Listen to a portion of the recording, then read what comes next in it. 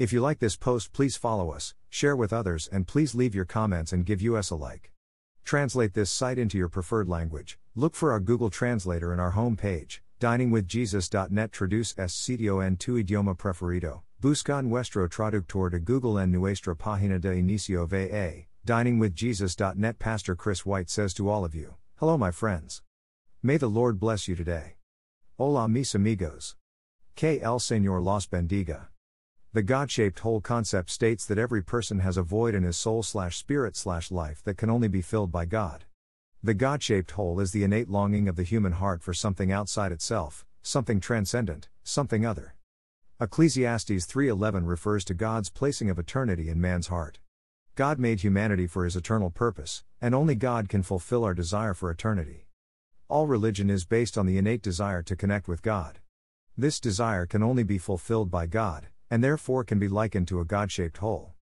The problem, though, is that humanity ignores this hole or attempts to fill it with things other than God. Jeremiah 17:9 describes the condition of our hearts. The heart is deceitful above all things and beyond cure. Who can understand it? Solomon reiterates the same concept. The hearts of men, moreover, are full of evil, and there is madness in their hearts while they live.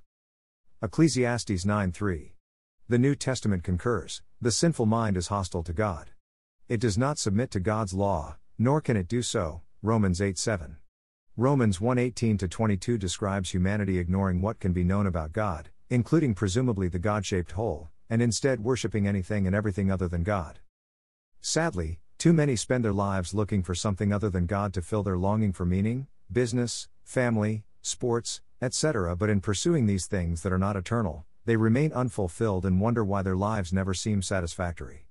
There is no doubt that many people pursuing things other than God achieve a measure of happiness for a time. But when we consider Solomon, who had all the riches, success, esteem, and power in the world, in short, all that men seek after in this life, we see that none of it fulfilled the longing for eternity.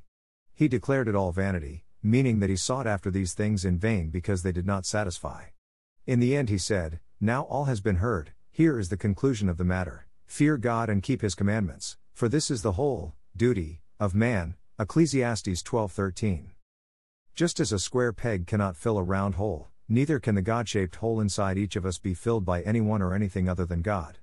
Only through a personal relationship with God through faith in Jesus Christ can the God-shaped hole be filled and the desire for eternity fulfilled. Thank you to Got Questions Ministries.